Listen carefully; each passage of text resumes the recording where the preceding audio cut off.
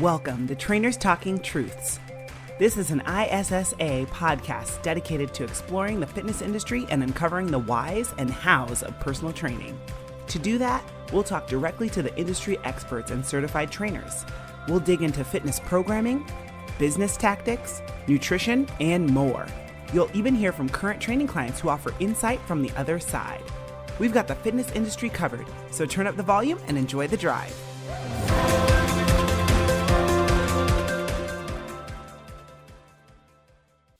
Hello, world. Welcome back for another ISSA podcast, Trainers Talking Truths. It's me, Jenny, here with our co-host, Dan the Man Duran. How are you doing, Dan? If you're not excited, you're not invited. I just learned that one 2 weeks ago, and I absolutely love it. Nice. You thought about that one. I did. I thought about that. I'm like, I got to reuse this, Justin. And I thought it's just the place to use it. Nice. Well, welcome back to this podcast with me. It's just you and me, and we have a really interesting topic today. Today, we'll be talking about effective and mindful trainer communication. This is it's a kind of a hot topic, but it's super important for people to understand how we can effectively communicate with people while being inclusive and making them feel valued and not necessarily, saying things that we shouldn't say, or as we like to say, put our foot in our mouths. We do it a lot more than we think, right?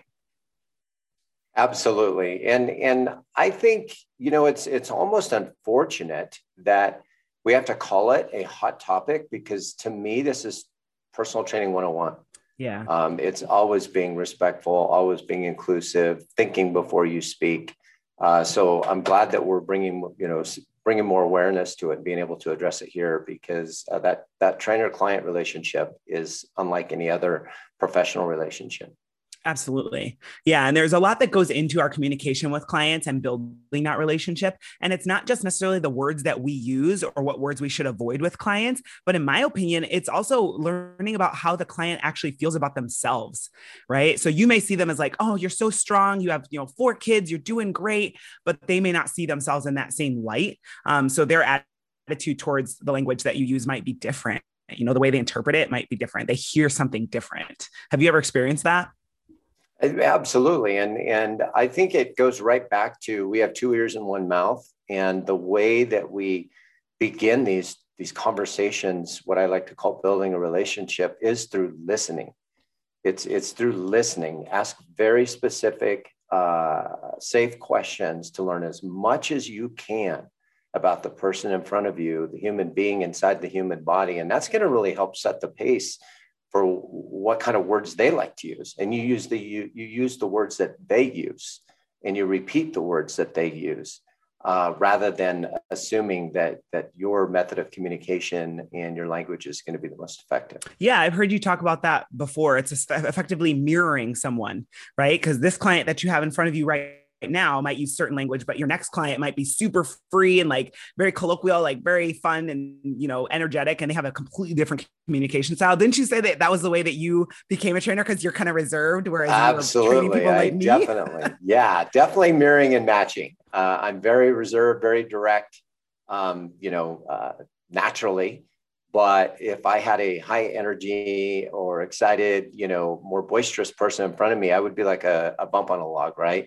And that nobody wants to train with a bump on a log. So you have to mirror and match and take that up. And it's not acting. It's just, pulling out another piece of yourself that isn't typically out there. So it's not acting. It's not performing. It's being respectful of how that person likes to communicate. Absolutely. And it always starts with the assessment, whether it's the initial assessment or a reassessment. When you're assessing somebody, you can gain a lot of information about them. One thing I like to do is ask them, what are your goals, right? That's one thing that we always ask them. What are your goals? But when people, especially with social media, the way it is today, people will pull out their phone and say, I want to look like this person. And I'm like, so first of all, do they compare themselves to others all the time? Right? Are you looking at somebody that is not your same stature, not your same age, like has a completely different lifestyle than you, saying, I want to look like that? If so, we might need to shift your thinking a little bit. And that's part of our job as a personal trainer. But then what language are they using around that person? Like, are they saying the word sexy? Are they saying, their waist is this big? Or like, what is it about this other person that they're trying to emulate, and why, more importantly? Yeah, absolutely. And during that process, I know you know this, Jenny, and I'm sure you've taught it. is we want to peel the onion. And so it's asking follow-up questions that are open-ended. So maybe I'm shown a picture on a phone and, why do you want to look that way?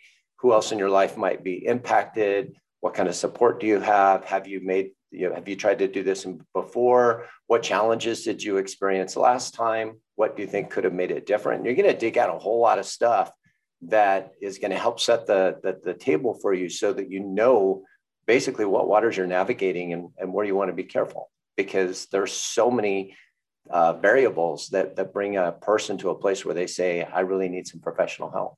Absolutely. And when it comes to that, if you could effectively change someone's mindset about their goals and what they want to look like, feel like, their body composition, whatever it is, and make it something more subjective, data driven versus objective, like appearance or somebody's opinion of something, do you feel like it's going to be a more effective training experience? I do, definitely. And I think of it as like intrinsic and extrinsic motivation, right? So as we peel that onion back, ultimately, the final answer, if you keep digging, is I want to be happy. And one layer above that is going to be what they want to make them happy. And what you'll probably find is it has very little to do with 20 pounds or 2 inches or anything like that. It's more life-related, situational related, or self-esteem and so forth. And you can find a lot of ways to help people feel more comfortable in their confidence, their self-esteem, their sense of accomplishment without it having to be the 20 pounds. And we're not looking at the picture. We're not looking at the scale. We're digging into that one level above, I just want to be happy, and working on that and letting them realize it, letting them see, are you feeling better? Are you moving better? Are you seeing the difference? Yes, I am. Well, that's fantastic. And making them verbalize that they're seeing a difference and they're making a difference. Again, not related to the 20 pounds. Absolutely. But I feel like you also have to continually check in with that person, because you may help change their mindset, get them looking at a subjective goal and working towards it and making progress. But then on the outside, outwardly towards you, they might be expressing a certain, okay, she wants me to behave this way or say these things, and it's going to make her happy. But how does that person really feel? Have you ever experienced that? I'm sure I have. I think that when I train somebody, it's to your point, the stats are important because it shows whether it's a gain in strength, a gain in range of motion, a decrease in body fat composition, whatever it may be. But yes, there's that constant check-in and making sure that, and it really should be daily, and it should be throughout a session. You're always checking in and seeing if you're delivering. Because if you're delivering and they're happy with the experience, and they're going to continue to work with you, given enough time and digging into, what it is that they want to really do, there's so much more we can do than sets and reps. Absolutely. Yeah. And I think for me, I know I actually did this the other day and I kind of kicked myself, like literally put my foot in my mouth. I have a girlfriend that I've known for years, and we work out 4 days a week. And we were standing in front of one of those big tires. And it's one of those tires that's covered with something that tells you how much it weighs. And I was like, oh, this tire weighs this many pounds. Oh, that weighs more than me. And she was like, she looked down on it and she said, that does not weigh more than me. And I was like, oh, snap. Like, ooh.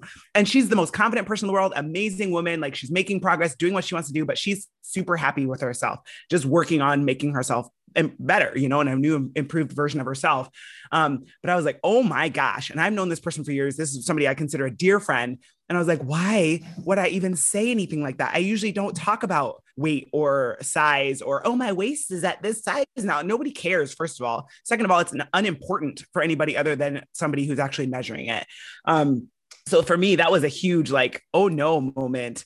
And I don't have those often, but when you do, like you very, very much become acutely aware of what you're saying to people.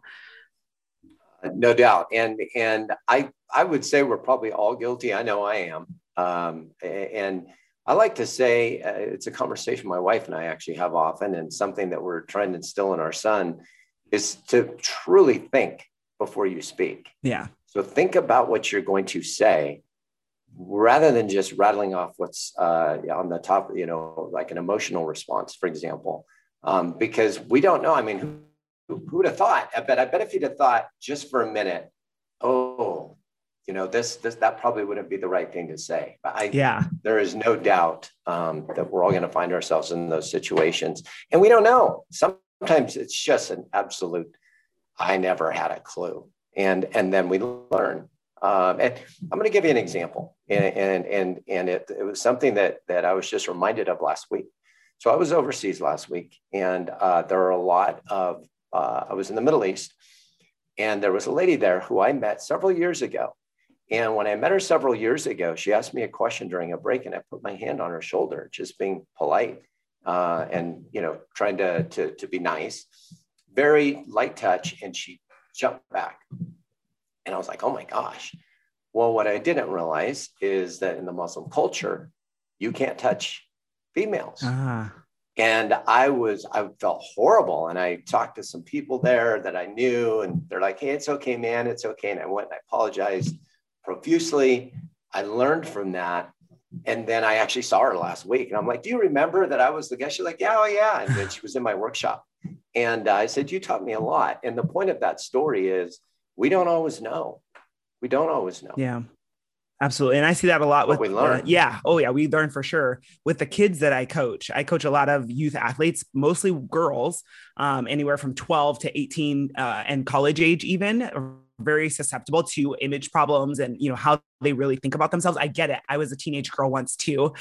So I've been there, but I'm super specific about what I wear around the girls. I very rarely wear shorts around the girls. I don't wear low cut tops. I always wear a t-shirt, long pants, leggings, something that covers me up, mostly because I'm a bodybuilder and my body stands out in general, but also I don't want them looking at my body saying, I want to look like that. Or like, what did you do? Like, it's not that serious. You're a kid, just focus on growing and have fun. But I also have to be super careful about the language that I use with them. So not addressing like their shape or their size or their weight. It's never important. I don't measure that kind of stuff. If they want to, that's fine. But I refer to things like, oh, your footwork is improving, or, your jumping has improved. We do measurements, subjective measurements that will give them data versus giving them, body shape and imagery issues.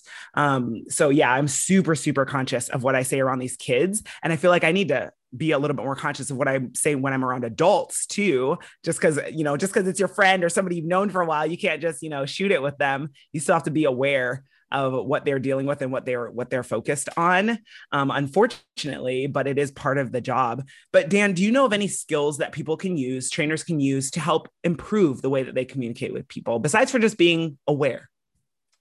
I think right back to kind of what I mentioned earlier, is building a really strong relationship initially in listening and asking a lot of questions that, again, are open-ended and multi-layered.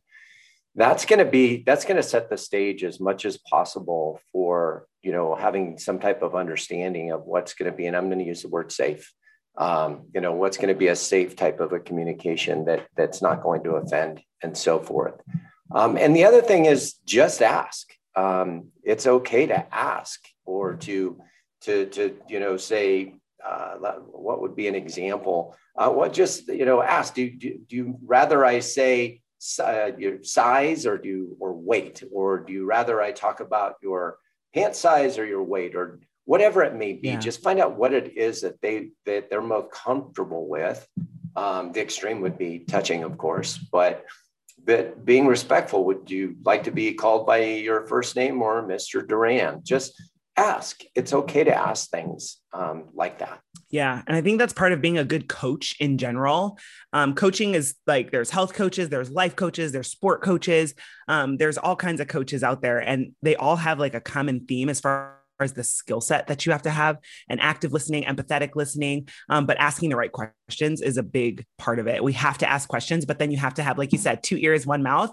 Let your ears do most of the work and focus on listening. Ask questions that will encourage them to continue to speak, open-ended questions that are more than just a yes or no answer. And then really listen to what they're telling you and apply it, right? There's nothing better than when you tell someone, I don't like this, or I do like that. And then next thing you know, they're applying it and you're like, oh, you listened to me. I mean, for me personally, that's how I judge relationships. If I say something to you, like Dan as my friend, and I said, hey, Dan, I don't really like it when you do this, but you continue to do that, that means either you heard me, I told you I didn't like it, you just don't care at that point. And so I'm like, well, all right, then you're dead to me. No, I'm kidding. But like, it changes the way I would think about somebody. Whereas if they then made that adjustment and they never said that to me or did that again, then I'd be like, thank you for listening. You are a good listener. Thank you. You know, it means that they value your opinion and what you think and what you feel, more importantly. So it is a lot about how we make people feel, right? People will forget what you said, but they'll never forget how you made them feel. Very true. Absolutely. Yeah. Like my very first personal trainer 11 years ago, who helped me lose my 60 pounds, he made me feel awesome. He made me feel empowered. He educated me because he knew that I was a science nerd just like him. And he was very much a science nerd. Love you, Nate. But he made sure that I felt like empowered to do what I needed to do. And I will never forget that feeling. And that's always the feeling that I want to leave my clients with. I want them to feel educated. I don't want them to feel like they need me forever. And that's a big part of my training. My boyfriend is so perplexed by that. He's like, why would you tell somebody up front that you don't want them to train with you for more than 3 to 6 months? I'm like, because I don't. My goal is to give you 3 or 6 months, put you in your little cocoon. I'm going to show you what you need to do. And then you go turn into a butterfly and fly off, do what you need to do, come back if you need help. Right. But ultimately, I'm not going to be with you when you're 80 years old and working out. Like you're going to need to learn how to do this stuff on your own. Great point. Great point. I mean, we want, it's the 3 levels, right? Autonomy, mastery, and shoot, I just drew a blank. I had it in my head. But basically people want to be able to be self-sufficient, and they want to be able to feel accomplished. They want to be able to feel like they're a part of something. Autonomy, mastery, and purpose. And they want to understand the why behind the what. So if you're giving them the why behind the what, and you're demonstrating to them through your feedback that they are successful, and now they have a reason to do what they do, they can become self-sufficient. And that's ultimately that's what we want of everybody. If you're a parent, that's what you want of your children. We like to say as parents, my wife and I, that we want to work our way out of a job as a parent by giving them the autonomy, mastery, and purpose to be able to be self-sufficient as soon as possible. Do we want them around all the time? Of course we do. But no, you don't. Want them to be able to be self-sufficient. My mom would not have the same opinion. I go over to her house all the time. She's like, why are you here? Go home. Just kidding. But then I'm gone for a week and she's like, how come you never come see me? She can't make up her mind. I was still getting lunches for work at my mom's house in my 30s. So nice. She would insist, and I would drive by and pick up lunch. So God bless them. Moms are amazing. That's awesome.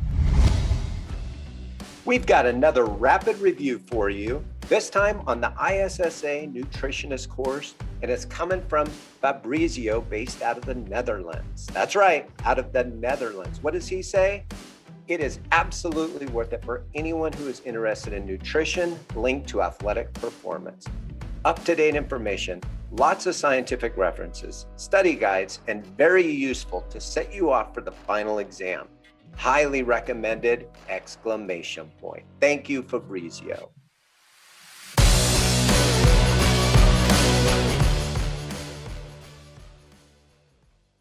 So I want to change the conversation about what not to say and like how to avoid saying the wrong things to how we can actually say the right things to make somebody feel included and valued and encouraged and motivated. What kind of things do you recommend personal trainers do to help somebody feel included and motivated, encouraged? I think one thing is, we'll train people with very different hobbies, or for lack of a better word, things they like to do. And maybe, for example, I trained a couple years ago and they were heavy duty gamers. And that was what got them in a health place where they didn't want to be anymore.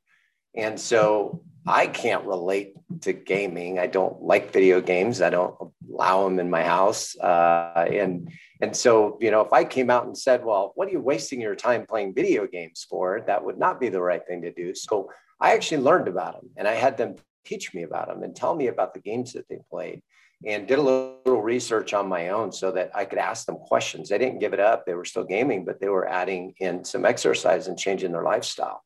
So one of the things I think, and again, it sounds silly, but same thing as parenting, is learn what they're interested in, whether it's a sport that they either play, their kids play, they watch, and become a part of that circle instead of expecting them to be a part of yours or thinking that there's going to be a barrier between the two of you because you're a gamer and I'm not.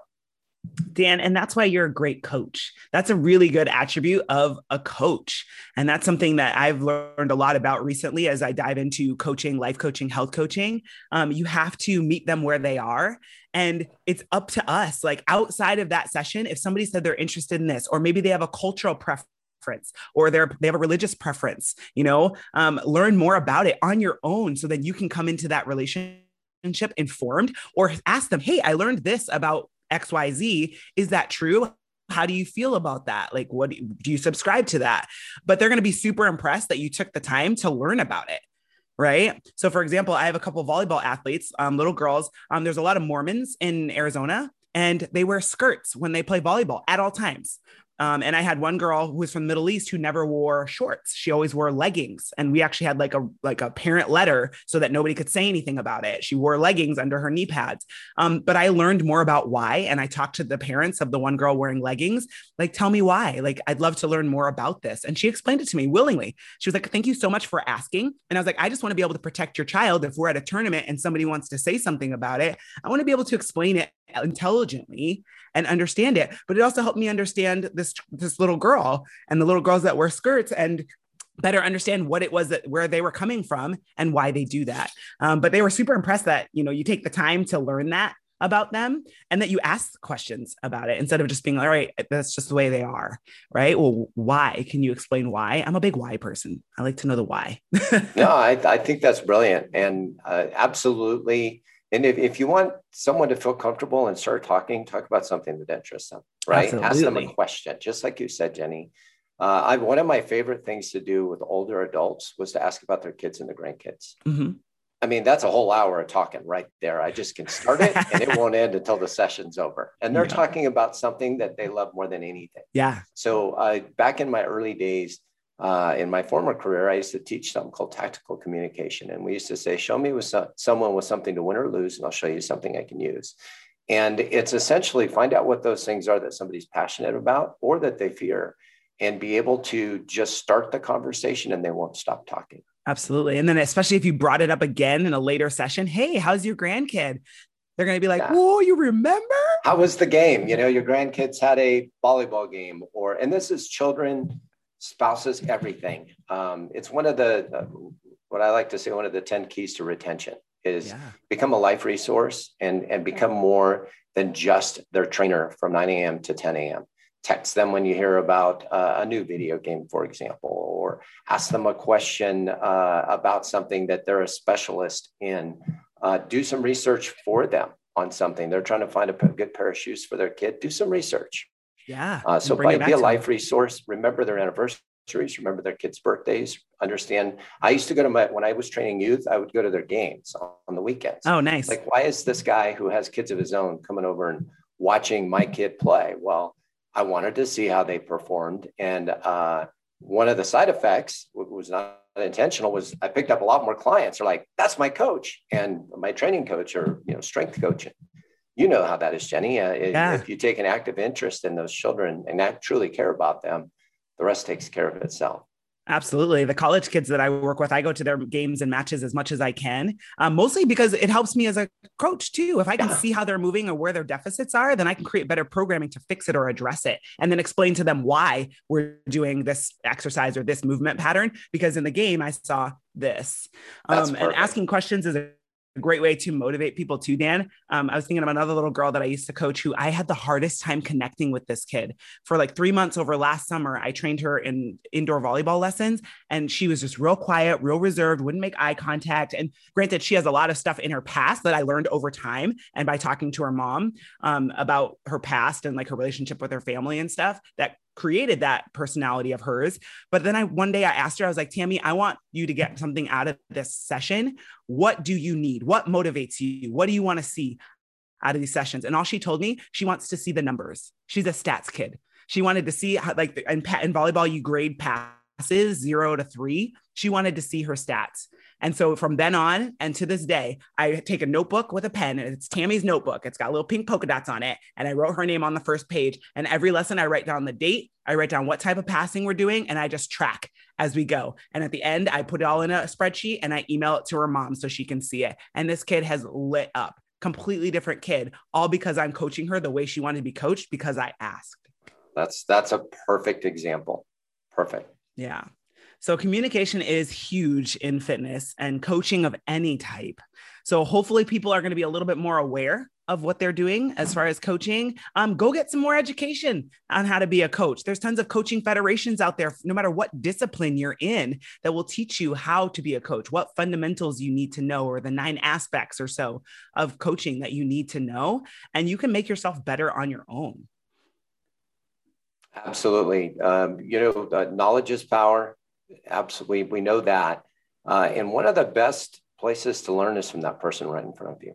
Just ask questions, respect where they've come from and where they are and where they want to go by asking very specific questions about those 3 things. Where have you been? Where are you now? Where do you want to go? Yeah. And keep digging in there. Keep learning, respecting and loving, truly caring about the person in front of you.